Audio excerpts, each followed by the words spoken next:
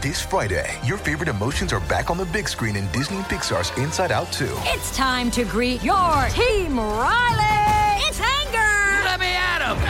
Fear. Safety checklist is complete. Disgust. Ew. Sadness is in the house. Oh, no. Hello, I'm anxiety. I'm one of Riley's new emotions. Disney and Pixar's Inside Out 2. There's a part 2? We're going! Rated PG. Parental guidance suggested. Only in theaters Friday. Get tickets now. We took it all. We brought them to our land. An endless night, ember hot and icy cold. The rage of the earth. We made this curse. Carved it in the blood on our backs. We did not see. We could not, but she did. And in the end, What will I become? Senua's Saga. Hellblade 2. Play it now with Game Pass.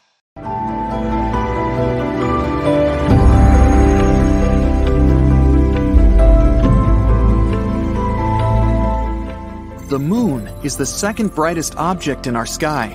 At the same time, among other astronomical bodies, it's one of the dimmest and least reflective. Our natural satellite only seems bright because it's so close to Earth. For comparison, our planet looks much brighter when you look at it from space. It's because clouds, ice, and snow reflect way more light than most types of rock. Triton, Neptune's moon, has all its surface covered with several layers of ice. If this satellite replaced our current moon, the night sky would get 7 times brighter. The closer the moon is to the horizon, the larger it looks. This phenomenon is called the moon illusion. One of the theories explaining it claims that the atmosphere plays the role of a magnifying glass, which makes the moon look bigger. In reality, if the atmosphere had a say in it, the moon would actually look smaller, not bigger. Most experts believe that the illusion is created by your own mind. It can increase the moon's size more than twice. When Earth's satellite is high up in the sky, you don't have any visual cues about how far away it is. But when it's near the horizon, you can see objects surrounding it in detail. It makes the moon look larger. But it's just one of the many theories explaining the phenomenon. By the way, you can trick yourself out of this illusion if you bend down and look at the moon upside down through your legs. 2 or 3 years ago, an asteroid was pulled into Earth's orbit and started to travel around the planet. Even though it's no larger than an average car, it's still a big deal. Out of more than 1 million asteroids astronomers know about, it's only the second one to orbit our planet. Called 2020 CD3, it's our temporary mini-moon. It won't be with Earth for long, though. The asteroid is following a random orbit and is slowly drifting away. Temporarily captured objects, such as 2020's CD3, are rare. They need to have specific direction and speed to be caught by Earth's gravitational pull. Otherwise, they either crash into the planet or fly in another. we took it all. We brought them to our land. An endless night, ember hot and icy cold. The rage of the earth. We made this curse. Carved it in the blood on our backs. We did not see. We could not, but she did. And in the end, What will I become? Senua's Saga. Hellblade 2. Play it now with Game Pass. Direction. A transient lunar phenomenon is one of the most enigmatic things happening on the moon. It's a short-lived light, color, or some other change on the satellite's surface. Most commonly, it's random flashes of light. Astronomers have been observing this phenomenon since the 1950s. They've noticed that the flashes occur randomly. Sometimes they can happen several times a week. After that, they disappear for several months. Some of them don't last longer than a couple of minutes, but there have been those that continued for hours. The year was 1969, one day before Apollo 11 landed on the moon. One of the mission participants noticed that one part of the natural satellite was more illuminated than the surrounding landscape. It looked as if that area had a kind of fluorescence to it. Unfortunately, it's still unclear if this phenomenon was connected with the mysterious lunar flashes. There might be more metals, for example titanium or iron, in lunar craters than astronomers used to think. The main problem with this finding? It contradicts the main theory about how the moon was formed. That theory says that Earth's natural satellite was spun off from our planet after a collision with a massive space object.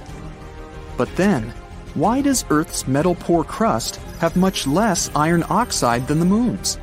It might mean the moon formed from the material lying much deeper inside our planet. Or these metals could have appeared when the molten lunar surface was slowly cooling down. The moon's gravity is about 17% of that on Earth. If you weighed 200 pounds on our home planet, on the moon, your weight would decrease to a mere 34 pounds. You would also be able to carry stuff 6 times heavier than what you can carry on Earth. It would be easier to walk on the moon's surface, but it would be more dangerous too. Your feet inside a heavy spacesuit would sink into the lunar soil up to 6 inches deep. But let's imagine you decided to skip the tedious process of walking by leaping through the air. Then you'd likely lose control of your jumps in no time. Plus, the moon's surface is littered with deep craters. It would be a tough feat to avoid all of them. Not so long ago, astronomers discovered a massive blob of some mysterious substance. It was hidden under the surface of the moon's far side. Its mass was the same as that of a pile of metal 5 times larger than the big island of Hawaii. The enigmatic something lies almost 200 miles beneath an enormous crater that appeared in the lunar surface billions of years ago. The blob likely has something to do with a super collision. It might be the metal core of the object that hit the moon back then. The moon's surface has millions of craters, but something else has drawn a lot of attention to it. A giant rare hole that turned out to be a tube. It was found when the Japanese lunar orbiter was gathering data around the moon's skylight, the tube's entrance. Researchers found a specific echo pattern that suggested there was a hollow area. They discovered more echo patterns at a couple of places near the hole, so there could be more lunar tubes there. But in this big tube, you could place an entire football field, and the pit could swallow it whole. It's irregularly shaped and 427 feet in diameter. Scientists think that there could be secret caves, a tunnel system, or an entire geological wonderland under the surface.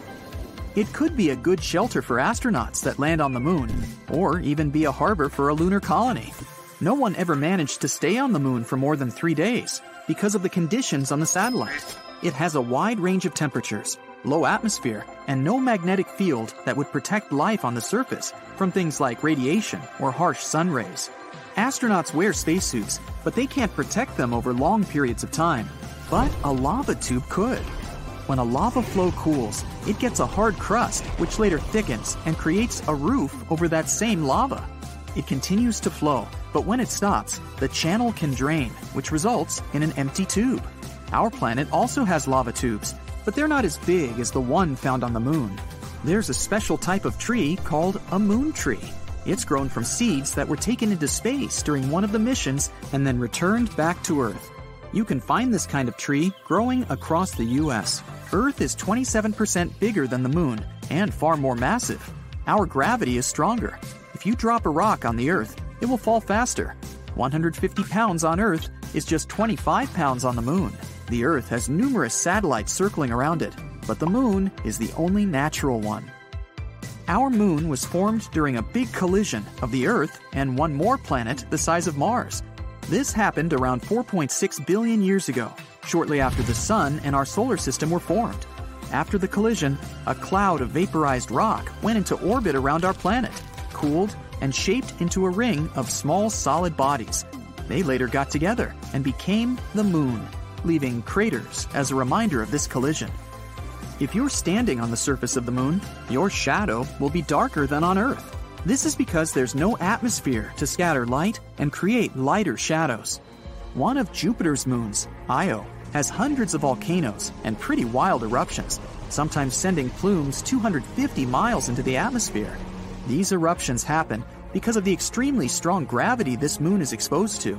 Its insides tense up and relax in those periods when it gets closer to and then further from Jupiter, which generates enough energy for insane volcanic activity.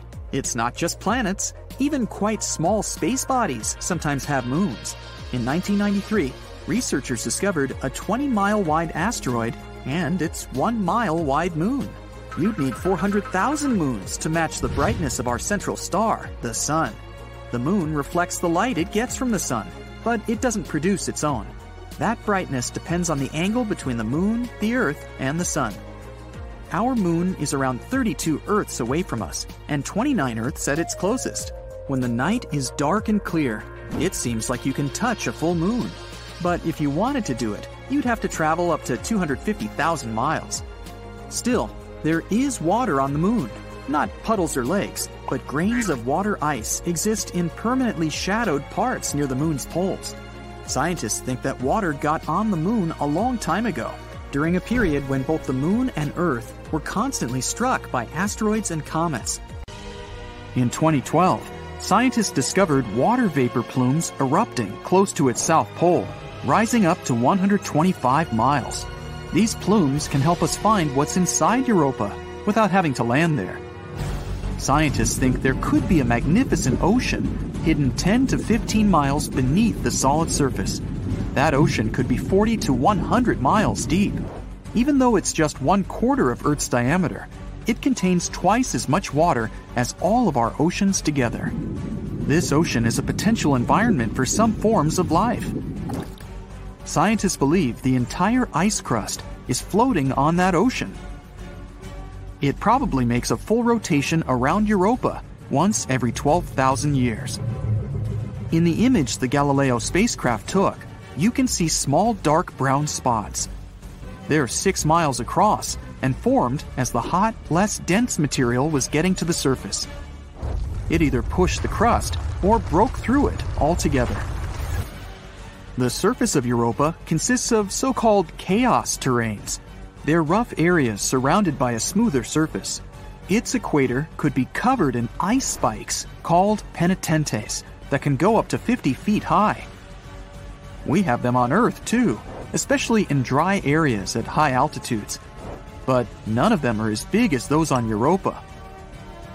Our moon has over 5,000 big craters with a diameter of more than 15 miles. Europa's surface lacks impact craters and doesn't look like it's more than 50 million years old.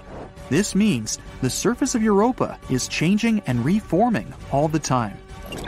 This moon is icy and is one of the smoothest of any solid space objects in our solar system. Because of it, it's 5 times brighter than our moon. Europa is under a constant blast of radiation coming from Jupiter. It's so strong, we wouldn't last even a day there. Europa is 5 times further away from the center of our solar system than Earth.